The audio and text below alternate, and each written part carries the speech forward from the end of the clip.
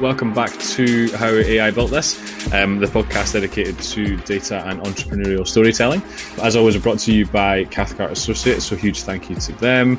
Today on the show, I am speaking to Sanjay Rakshit, Head of Products and R&D at Transwap, an award-winning fintech who have recently opened a new hub in Edinburgh, which we'll get to talking about. Welcome to the show, Sanjay. Thank you, Leo. Thanks for being on. Before we kind of get ahead of ourselves and jump 2 feet into Transwap and what you and the team are doing and kind of what the Edinburgh office is all about, let's kind of set the scene a little bit and do a kind of quick tour through your kind of career and background. I think it's fair to say you've worked for some really interesting companies so far, right? I have indeed, quite a few. Yeah, no, going through the names, a lot of people you would probably recognize. You worked for a big consultancy firm and then you went to NCR, who people might know as kind of like the ATM point of sale technology firm. It's really sad when you do the job that I do, and I'm sure you're the same, Sanjay. Do you know when you go into like supermarkets or shops or like pubs and you'll notice like who the people are that do certain things. So like you always notice when there's like an NCR like till machine, and it's really sad that like you notice these things. It is actually, and it is also kind of, when we look at those machines, we've got, I don't think they got that card reader right, or that's even worse. Yeah. I think that it's actually been it's been exasperated with COVID. So you go to different pubs and restaurants, and like they're different QR, like the QR codes take you to different pages, or the apps they use to make you order stuff are just terrible. It's just made me get more angry with technology. I don't know if you've been the same. I think I was actually quite marvel at the innovation that has happened in the last 18 to 16 months actually, because of course, anything new has a period where it has to mature. But the fact that somebody had the idea of coming up with something that could help alleviate the problems that we've been facing because of COVID, or even just day-to-day life, I quite marvel at that. I was using the example of the card reader. It was a bit flippant there, but sometimes I look at a card reader and I go, that doesn't seem like a card reader that would go in back in the day. But then you realize it does a lot more than just read cards. For instance, now you've got the encryption in it, or the contactless feature in it. So yeah, I quite marvel at what we have at our disposal right now compared to what we did maybe a year and a half ago. Yeah, no, that's definitely fair. And it's always like, I think we've said it before on the show, like it's kind of weird how some things, they kind of need a certain use case to make people realize how useful they are. And I think like the QR code, they've been around for however long and nobody used it. People used to try and put like their business card on a QR code or their CV on a QR code. And everyone was just like, what is this nonsense? And then with COVID, suddenly you're like, oh, that's pretty cool. Like you don't have to do anything. You just scan it. Mm-hmm. And even my dad can work it, which means it must be quite easy. And that's the beauty, because back in the day, as you said, there were specific apps that were QR code compatible. For instance, when we went into conferences like the Mobile World Conference or the media broadcast in Far East, Singapore, we had to download their app, which would then read a QR code and would log us in and provide us with contacts or meetings with different attendees or show exhibitors. But now it's just your camera, isn't it? You just fire up your camera, point to a QR code, and boom, it works. So yeah, the ease of use is frighteningly fast paced now. You don't have to download specialist apps; you just get taken to them. Yeah, from and almost the kind of acceptance of it now as well. People are just like, oh yeah, cool. Like they've got the menus on a QR code. That's fine. Like it's nobody questions it anymore. Whereas if you did that kind of pre-COVID or whatever, people would be kind of get annoyed. I think the jury is still out on ordering drinks through a QR code after about maybe a half a dozen pints. It'd be good to see if you can still aim your camera just there. But yeah. Yeah, no, 100%. I know, I'm sure some people will keep it, but yeah, it's cool to see like different use cases, and I suppose that it's probably a good summary of technology in general, which I'm sure you've seen from, like I said, working at NCR, and then you went into a company called PayWizards. And these roles, correct me if I'm wrong, but it was a bit of, you were working in a kind of like product capacity, so like product development, product ownership. Oh, a bit of both, actually. I've been quite fortunate because I started as a techie, complete software engineer training, studied that, electronics and statistics and computer science. And then from there, when you're a trainee engineer, it was hardcore device drivers back in the day when we still didn't have the USB, what we call the HID class drivers, which is pretty much the umbrella drivers for any USB input device. So we had to write specific device drivers for serial ports, parallel port printers, for instance, or scanners and modems. So it was hardcore internals of an operating system and understanding what things were. And then we, quite by chance, we're very fortunate, especially with HCL, where we were being a service business, consultancy business, as you quite rightly pointed out. We work with different businesses.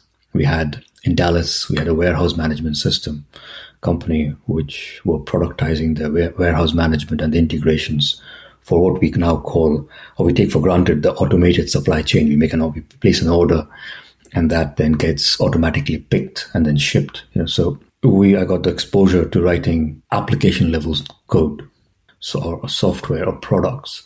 And then from there, because it was a consultancy, I got the opportunity to present to prospective clients, because they would take their techies at the time to go and present the technology aspect of any pitch. Yeah.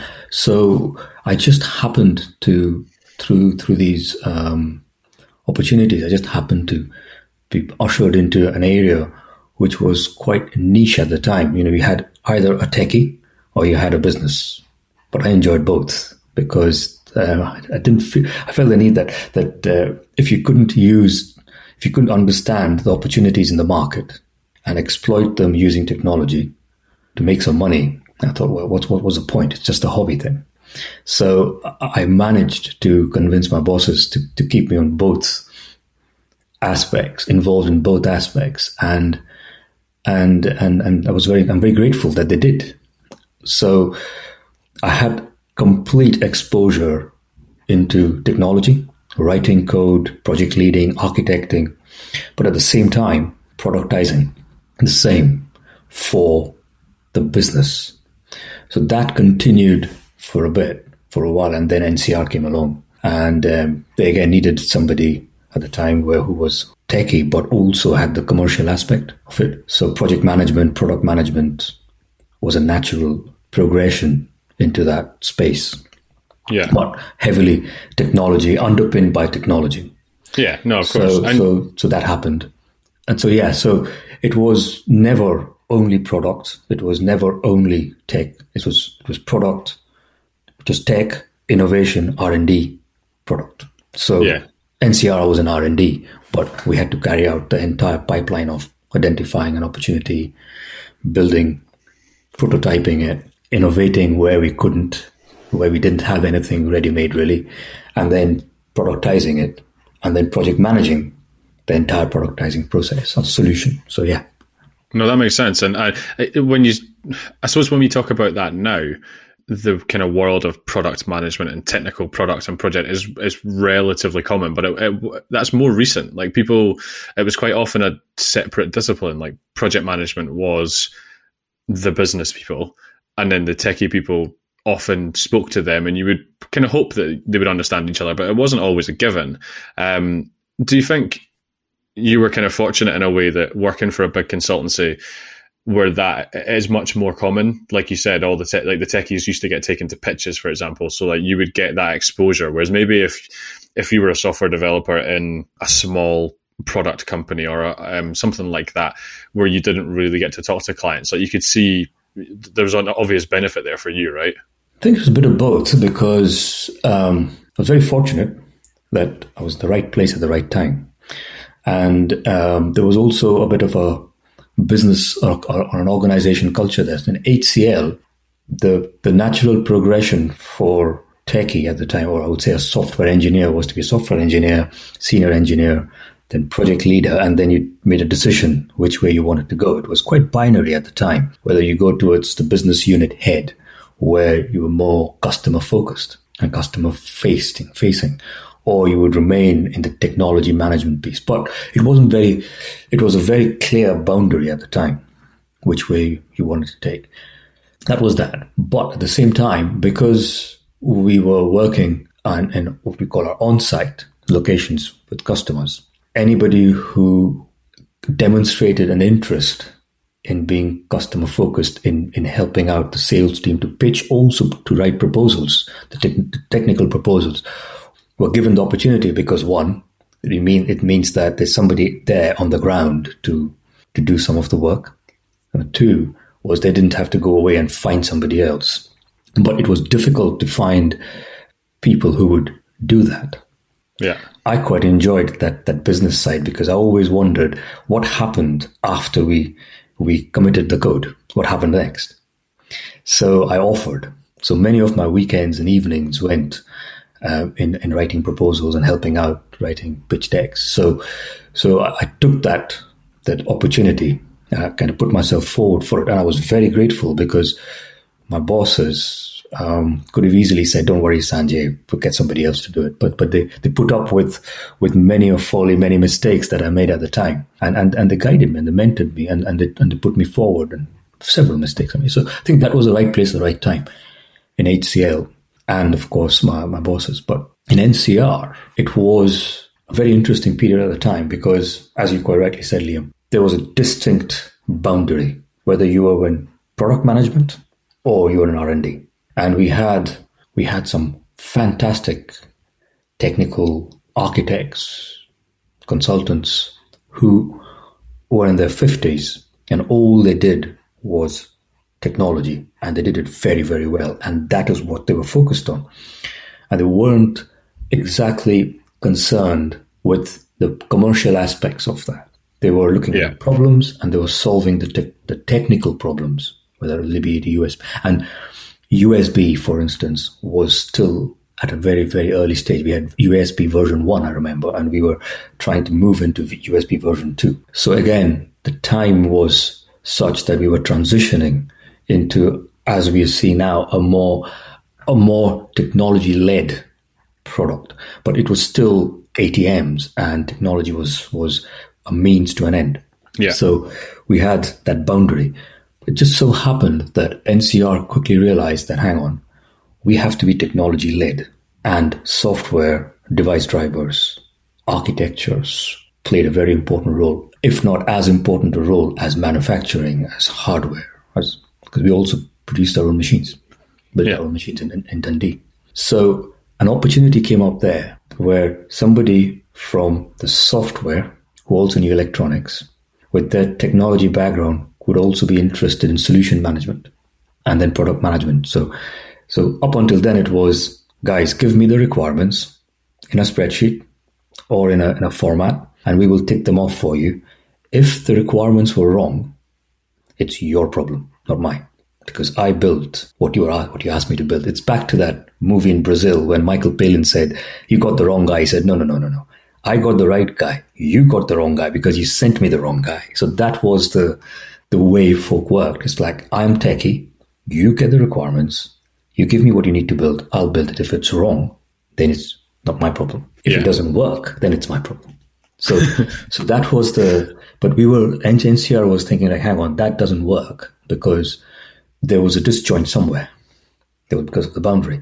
So they were looking for folk who were going, right, okay, if you were building a BMW, the analogy I always used in NCR at the time was, if you're building a car or BMW with a sunroof, and we discussed it for 5 months to say this car needs to have a sunroof, and then when the product manager passes on the requirements, or solution manager passed on the requirements to the technology function, software or the hardware or the technology function, and when they built the car and there was no sunroof, then you could go back and say, but yeah, you talked about it. We never gave us the dimensions of a sunroof. There was no requirement. But hang on, we talked about it. Did anybody think to ask product management, say, guys, we talked about the sunroof. I don't see that feature here. Are we still building it? It was to encourage that overlap between the two boundaries, that an opportunity opened up for somebody who would like to be involved in both and get them together. And I grabbed that opportunity with both my arms, both my hands. Yeah, no, that makes sense. Just so we can keep going through and get to TransSwap. But one of the things that I don't think I'd fully appreciated until recently, but in between we're going to get back to it in a second, about you going back to do some further study and something you'd said to me before the show. But there was a gap kind of in between PayWizards and kind of university, and then where you ended up next, which we'll get to, where you kind of ran your own company for a kind of decent period of time. Was it something you always wanted to do in terms of like having an idea and running with it yourself, or was it an opportunity that you spotted while working that just made sense? So tying it back to what we just discussed about product and tech, the whole process of identifying a gap in the market, coming up with a solution for it, building the solution, and then taking it to the market and commercializing it. That whole process, that chain of activities, was something that always excited me. It still does. As you said, now it's a given thing, right? There's no boundary between technology and product. It's like one thing. It just happens to be two sides of one thing. So when we were in PayWizard, I always wanted to start my own business, but I don't think I had the capability of an entrepreneur in terms of it requires a lot more than being fascinated by that chain of activities. An entrepreneur is a lot more than that. So when Jonathan, who was the CEO and co-founder of PayWizard, moved on and started and founded a business in the healthcare sector. He gave me the opportunity. I was fortunate enough for him to invite me to join the group. There were two doctors, excellent doctors in there, who, along with Jonathan, was setting up this healthcare business. And Jonathan invited me to join them as a co-founder for the business, bringing in the product and tech function to that, or aspect to that. And that's how Angel Monitor started, which later became Altair, which is still going very, very well now. And nice. So we did that, yeah. That's pretty cool. Kind of jumping into, so obviously the show is kind of loosely around data, AI, machine learning. Something you said to me a few weeks ago now was that you just really kind of love data, AI. It's a bit of a hobby, and you've kind of done really well to turn that into a career, essentially. But part of that was going back to uni to do a kind of Master of Science in AI, and then something, a kind of further study again in speech and language processing.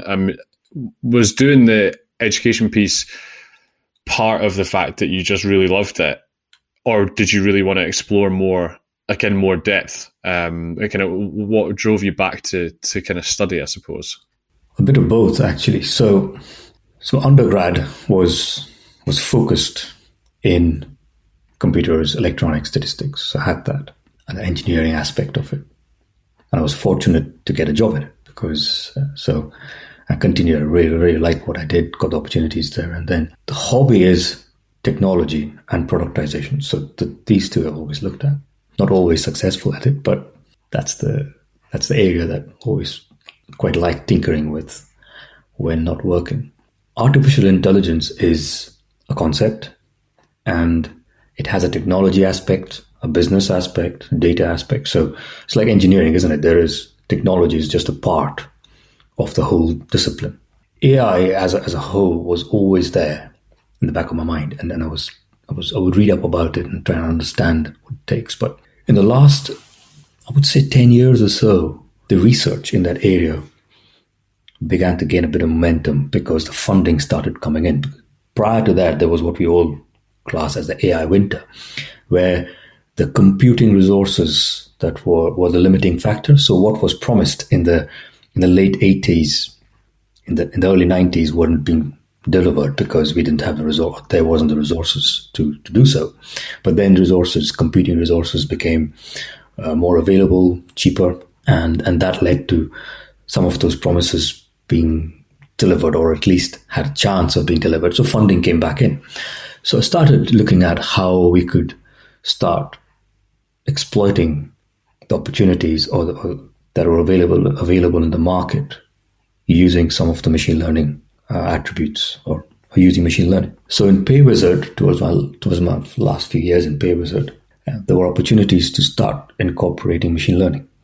I did something as a hobby in the house anyway, was try things out without much success. And I realized that the discipline of artificial intelligence was still at a very early stage in terms of commercialization, in terms of productization, although the research was continually going on and producing new stuff. So it was not something that I could master never mastered it because so much in it. I would learn or know about it from just reading up online or doing some certification courses. And in order to be the best I could be in this space, I would have had to learn from others as well. And the only way I could think of, and I'm sure there are better ways of doing it and far cheaper ways of doing it, but the only way I could think of was to go back to university and study it formally, which would allow one to rub shoulders with scientists, professors who've been doing this for years, classmates who are absolutely brilliant. It's an eye-opener as to how good and how much we could learn from our classmates and what's out there, what's going on. So that was it really. And I thought, well, if this is my hobby, like my mate said to me, you have a midlife crisis. I said, yeah, people go and buy a Harley Davidson. I went back to university.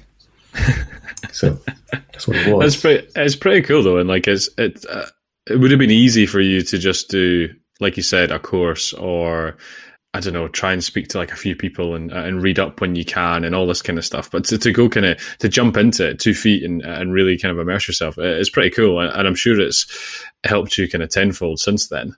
I think part of that, Liam, was also something that I'm very much aware of. I'm not good at winging it.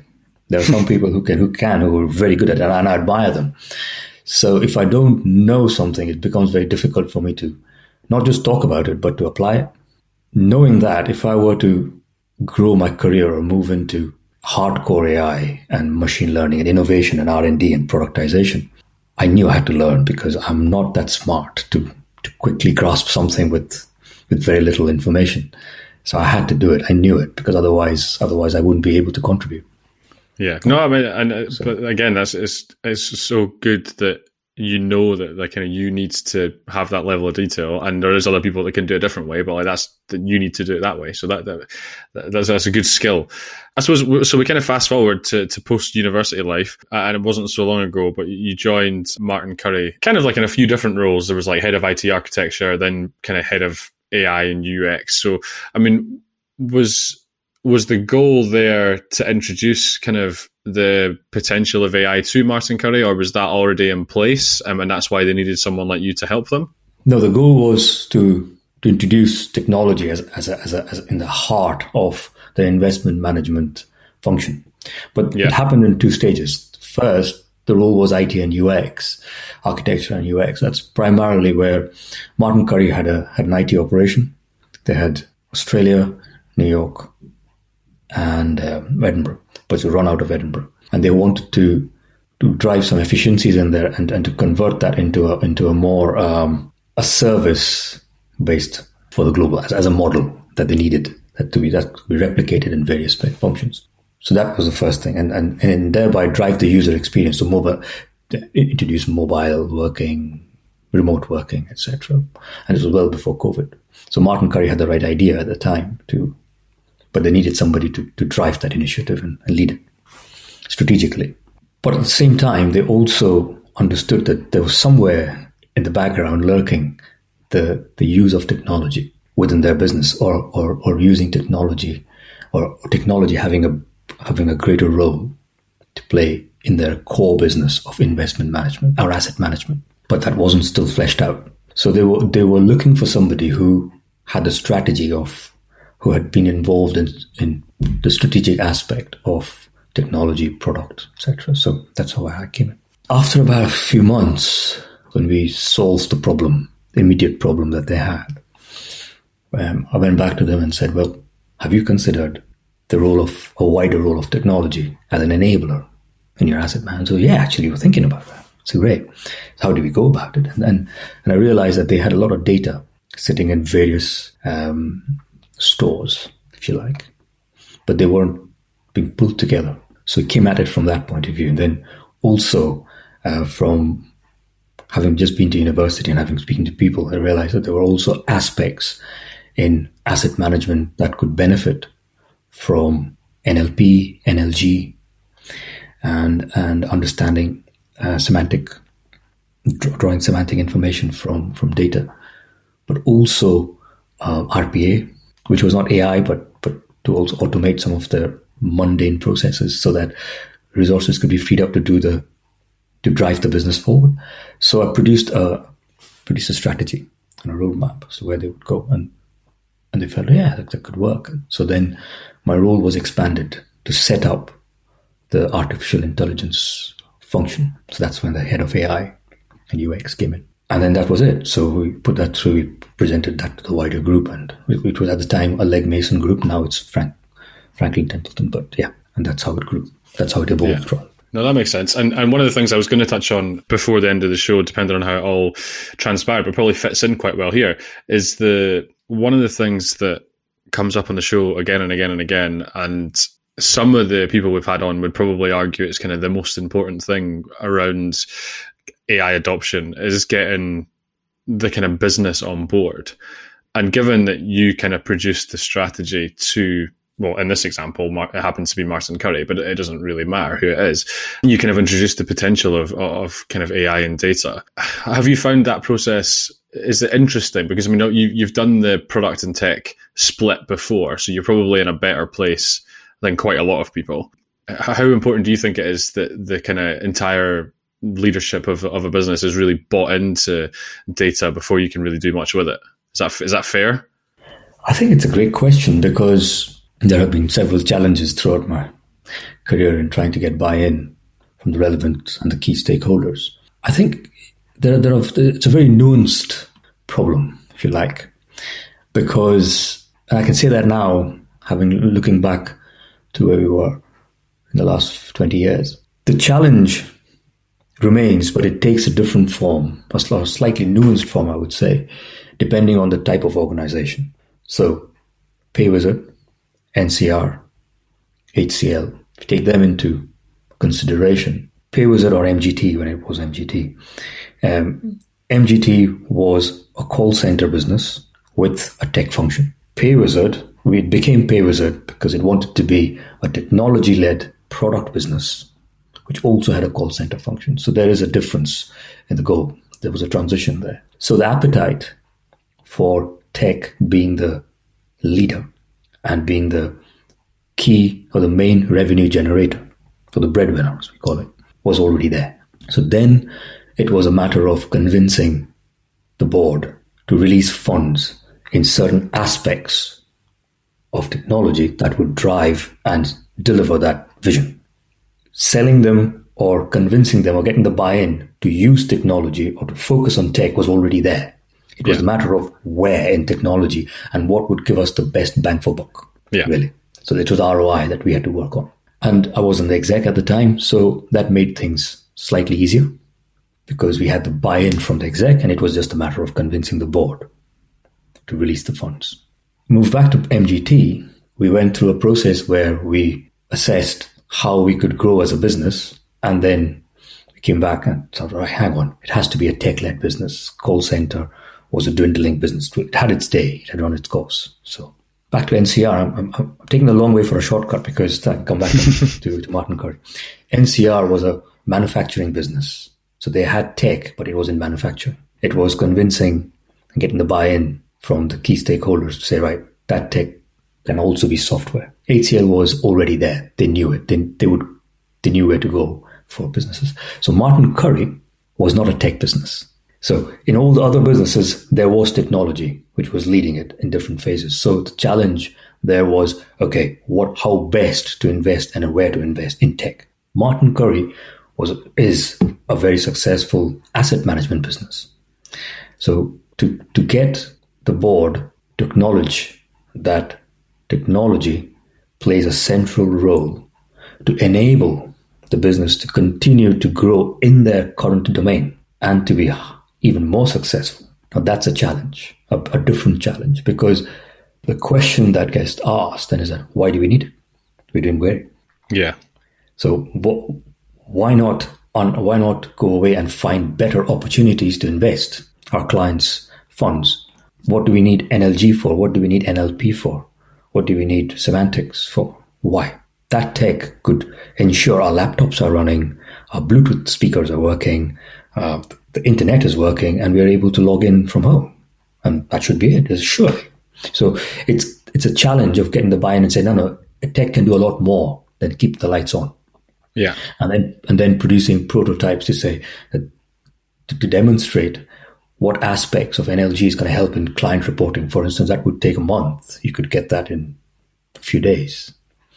And then you could use the time of that team to top and tail the basic report to specific clients. Suddenly you've got most of the month available now to search more markets, to search better opportunities to invest without that cost, from the same resources, without costing extra. I don't know if that makes sense. So it's the challenge there is more about the appetite for having tech be an enabler, as opposed to a tech business where that is already given. It's about what tech to use and when to use and where to use. So that is the challenge that I faced when I was in Martin Currie or in previous businesses, but that was a nuance, and that's my learning from there. So there is a huge, it's not huge, no, so there is a mountain to climb, but it's a different mountain to climb based on the type of business. That makes sense. Yeah.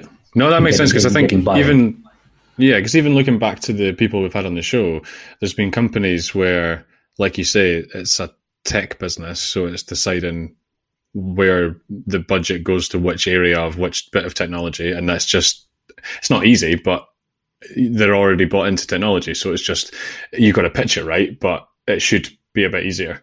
And then we've had people on the show where they work for massive retailers, or like you said, call centers, or insurance companies, where tech is kind of like a means to an end. So being a singular data scientist, trying to sit down with the CEO and the entire board and tell them why you need X amount of money for even just simple things like more AWS capacity, so you can do this thing with data. That's probably the harder challenge. But like you said, every company is different. Yeah, but what I felt from is what worked for me was that I always tied down the investment to the value, the return on the investment, but also the value it brought to the business. So the example I used in Martin Currie was Coke. Would you believe that a bottle of Coke today, we can get a bottle of Coke for what, pennies? 50 pence, 50p or something like that. But that's because technology is at the heart of producing that bottle of Coke. If we took technology out, that bottle of Coke would cost us a tenner. Yeah. So there is a market aspect of being competitive in the market, of keeping most of the profits, or being able to do more in the core business. So Coke is not a technology business. They produce sugar water, bottled sugar water, but technology plays a huge role in them being profitable, in them being competitive in the market. So it's tying the benefit and the value of using technology within a business for that business is key, and that's what I attempt to do. That's probably the biggest thing for, I think most people would probably agree when they've been on the show, is like, as a data scientist, and you were probably in a much better position than a lot of people might have been, because you had that career in technology, in product, in senior positions. So when you go into a business, you can probably articulate and pick the kind of value add, the ROI. Whereas I think a lot of issues we've seen, especially in younger companies, where they've maybe brought in one data scientist straight from a master's at Edinburgh Uni, and AI is going to change everything about their business. And then this one person, or this one or two people, run a problem where all they really think about is the technological solution, and they just want to make it perfect. Whereas in reality, everyone hires data scientists to achieve something. So normally it's a return on investment, whether that's profit or marketing spend or whatever it might be. It doesn't really make a difference. But yeah, nobody's hiring data scientists for the sake of it. right. which is probably a big benefit you've had trying to introduce AI and technology and data to companies. You kind of get that just from your background. I think it's absolutely right, Liam. It's important to understand the problem, and AI is another part of technology, but it's more than technology, if that makes sense. So the attempt has always been to understand the problem, figuring out what is required to solve the problem, and if it's specific to, if there is a need to use AI, understand if AI is required or if machine learning is required to solve the problem. It may not be. It may be far too expensive to do that. So there is that, I always say, and I always believe that for me, technology I love technology because it can be used to solve a problem and to make money. If it was for technology's sake, which I do all the time, I restrict that to my little hobby room upstairs where I try things out, because that's fine. It doesn't, but when it comes to business, for me, it is understanding and assessing, because I do R&D. That's what my role is, and it's always been for a long time, is to understand not all of them succeed, but to quickly assess what has the best chance to solve the problem that we are trying to solve, and then to make money or add value to the business. Because not always value can be measured in terms of revenue. Yeah. But value can be measured. It has to have value to the business in some aspect that is relevant to the business. So I think that commercialization, that is what perhaps will help achieve buy-in from businesses. It's, as you said, it's quite easy for us to be completely taken in by the beauty of technology, and in trying to produce, as you say, the perfect solution. But I firmly believe it is the right solution that we should focus on. It may not be perfect, but it's right. Yeah. Because we don't stop at building a solution the day we launch or the day we roll out. There's always evolution, and that's what evolution is, isn't it? So it's trying to get the right solution for that particular problem at that time. Yeah. No, 100%. Because market changes, needs change, and then evolve, build that solution over time and mature it. But it's key to get that entry with the MVP. Yeah, no, exactly. Let's go to kind of more recent events. So kind of end of 2020, you left Martin Currie, you joined a company called Transwap as head of products and R&D. And I think, I can't remember if I took this from your LinkedIn or if when we spoke before, but part of your remit is kind of building a kind of global research and development function, but also kind of driving artificial intelligence, machine learning, data science kind of as a whole across the company. So I suppose it's probably worth telling us, because there's a new Edinburgh hub and it's all very exciting. Tell us a little bit about kind of Transwap, the opportunity that you've taken, and I suppose the plans for Edinburgh. For Martin Currie, I went to do my other master's, which was to specialize in speech and language. And following that, Transwap is an established business already in terms of scale up. It started 2017, started trading to set up a few years before then. So they were focused, very successful in the Far East, but they had to grow. And they quickly realized that in order to grow, to be a techfin or fintech, but techfin is the goal, they would have to innovate. They would also have to productize. Because in a global sense, in a global business, you can't have fragmented products. It's very expensive. It's not very cost efficient. Most of the money then goes there.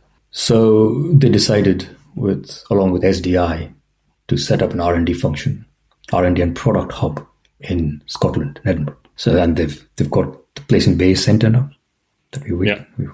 And I was very fortunate to be given the opportunity to lead and set up their global R&D and product function here. The goal for Transwap is twofold from this. Number one is to set up an product innovation hub, which with collaborations with scientists, researchers from universities, the University of Edinburgh, and there are various other universities in Scotland, top universities, and UK. To also then, at the same time, number two, is to put in place a global product framework, a product management framework. So the development still happens the way it happens. Of course, we're going to adapt as we grow, but to set up a framework where the product development is efficient and can be regionalized based on the demands of the market in those regions. Together with that, we can then enhance our existing product proposition while creating jobs, of course, in Edinburgh and opportunities for data scientists and for AI, and to be a formidable force in the business. AI, blockchain, 5G, there are certain areas that we are looking at that would help drive the product proposition. But we can't do, especially AI, without having we will not be able to, the data becomes a key source or fundamental foundation for doing anything really. AI is number one of that, but we also need data for driving decisions, etc. So it's R&D product, but also drive or produce a data strategy for the group in order to ensure that we have the information that we need in order to set up and grow our product and R&D function. Does that answer your question? Yeah, I think so. Yeah, and I suppose on the face of it, TransSwap are a global payment provider, right? So you'll be processing payments all over the place. Like you're not stuck to one market. TransSwap right now is a remittance business. It's a cross-border remittance business. Yeah. Now, we can send money anywhere in the world. Yes, and there are some special areas where we can. So that's our secret sauce. However, in order to be able to acquire customers, so right now, let's say in Far East, we've got customers.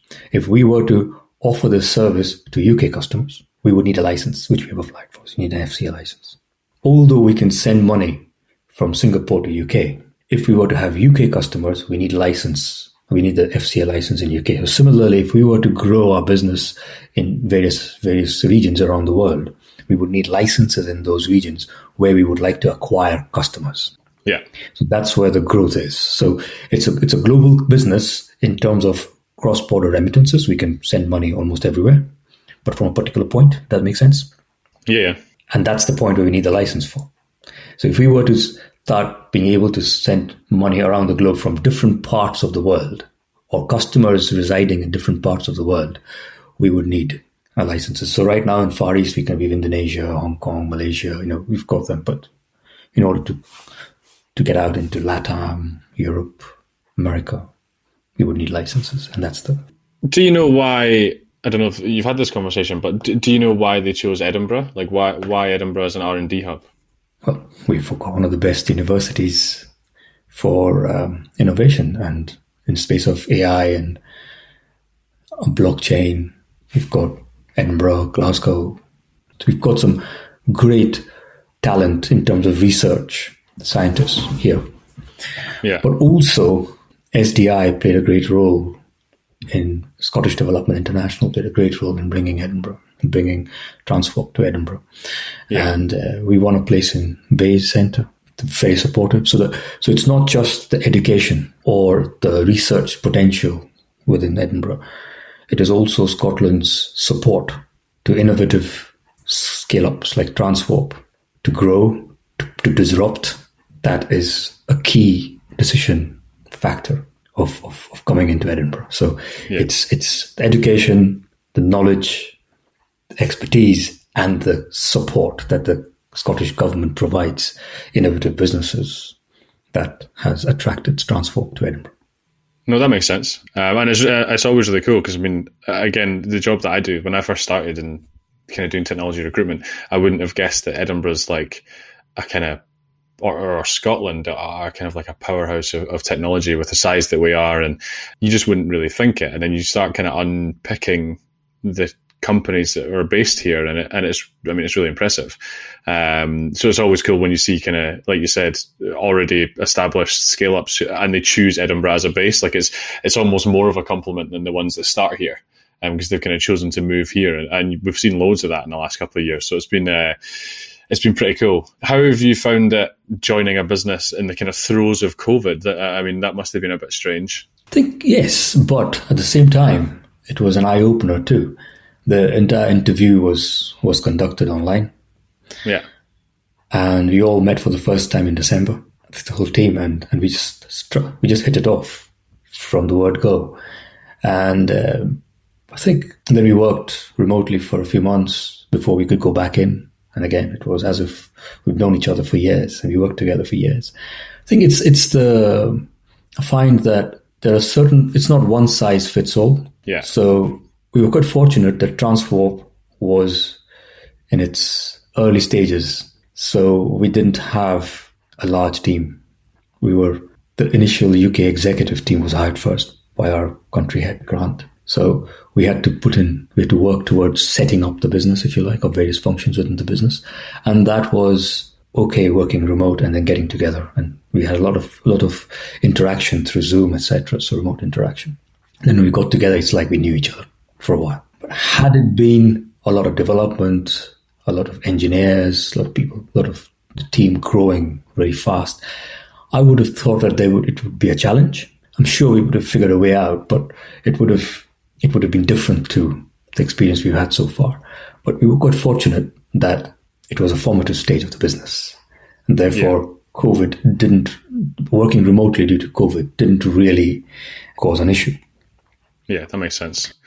And then I suppose to kind of finish the show off, and it's a topic we always try and kind of touch on, and it would be great to get your insight on as well, because I mean, we've gone through the places you've worked. It's kind of pretty kind of well-known technology companies now working at a really fast-growing kind of brand new R&D hub. So when we talk about building teams and kind of the theme of like recruitment, and sometimes we talk about it specifically in data, but I mean, I think in your case, talking about building technology teams in general, you'll have done a lot of that. Has there been any kind of key lessons, kind of key learnings that you've had when building teams that you now take into, for example, Transwarp? So all the stuff you've learned up till now, is there anything that stands out for you? Yeah, I think it's been quite fortunate that most of the businesses that I work for have been there for years. So I don't tend to move around much. So what stability, or I would say the mindset of stability is key, I find. So it takes a bit of time for any business or for any individual to contribute to the business and to learn, because you got to learn the business, you got to learn the domain and then figure it out. So curiosity, certain attributes. I tend to look at attributes of forming the team of the people who we form the team with, as opposed to the qualifications. They come last. Yeah, I believe. So curiosity, to learn the domain, to understand, to think of new things, not just rely on the tried and tested, because we're in R&D and innovation. But that comes from an attitude of can do. Not everything's going to go our way. We've got to figure things out. It's not always that I'm going to come at 9 o'clock in the morning and that's it, 5 o'clock. Going, yeah, some days you even finish at 3, no problem. Scotland's playing Macedonia in a very important game. Go home, go and watch it, no problem at all. Safe in the knowledge that when we need to put in a bit of extra thinking time, extra effort, we'll do it. So it's that attitude of getting things done. Yeah. The ability, like I couldn't do what a marketing person could do, for instance. That's not my bag. Recognizing that and saying that, okay, let's leave that to the guys who can, to the people who can, and let's focus on what we can do. So that having that the ability to recognize what we can do, what we're good at, and what others are good at, and we can get help from. So, and then all these then aligns with the business goal. After all, we work for a business, and business has a goal. To me, forming a team is a look for people who have the curiosity, the ability, the attitude, and do they then align with the direction and the vision of the business? So that becomes very key from an individual point of view. Yeah. But from a business, so that's the individuals bringing into the business. But the business also has to match it, I believe. So from a business, my goal has always been to provide the environment to allow such individuals to flourish, which means provide the freedom of movement in there so that they could explore and grow their curiosity, their abilities. They could try different things out without the fear of failure, because there's the role we are in, the kind of jobs we do, failure is rampant. You have one success, and that's a Facebook. But before then, you've got or Google or a Yahoo or a Microsoft. But there are that is preceded by a string of failures, right? So it's the lack of fear, the fearlessness of trying new things out. But again, keeping the business vision in mind and perhaps the consequences of that and trying to limit that. So that's the environment and helping them succeed in their personal goals. A combination of both, I believe, helps in forming a team. And then, of course, comes the skills, the qualifications. So if we can, that can be taught. But if there are people who come in, there are certain jobs that require skills off the bat, if you like. That's fine, but it's not always the case. So to me, a good team forming is all about the business being able to provide vision and an environment where individuals with curiosity, ability, and the right attitude can flourish and help that business grow, because then we all grow. So that's what I feel is important for team building. I love it. I think we should leave that there. That was amazing. Thank you so much for joining. I know not even a year into TransSwap, so it'll be really cool to see how that progresses and what the hub looks like in the not too distant future. So we'll definitely keep an eye on it, and if there's an opportunity to come back on, we'll make it happen. But thank you for the time. Really do appreciate it. Liam, thank you for inviting me over. It's been an absolute pleasure.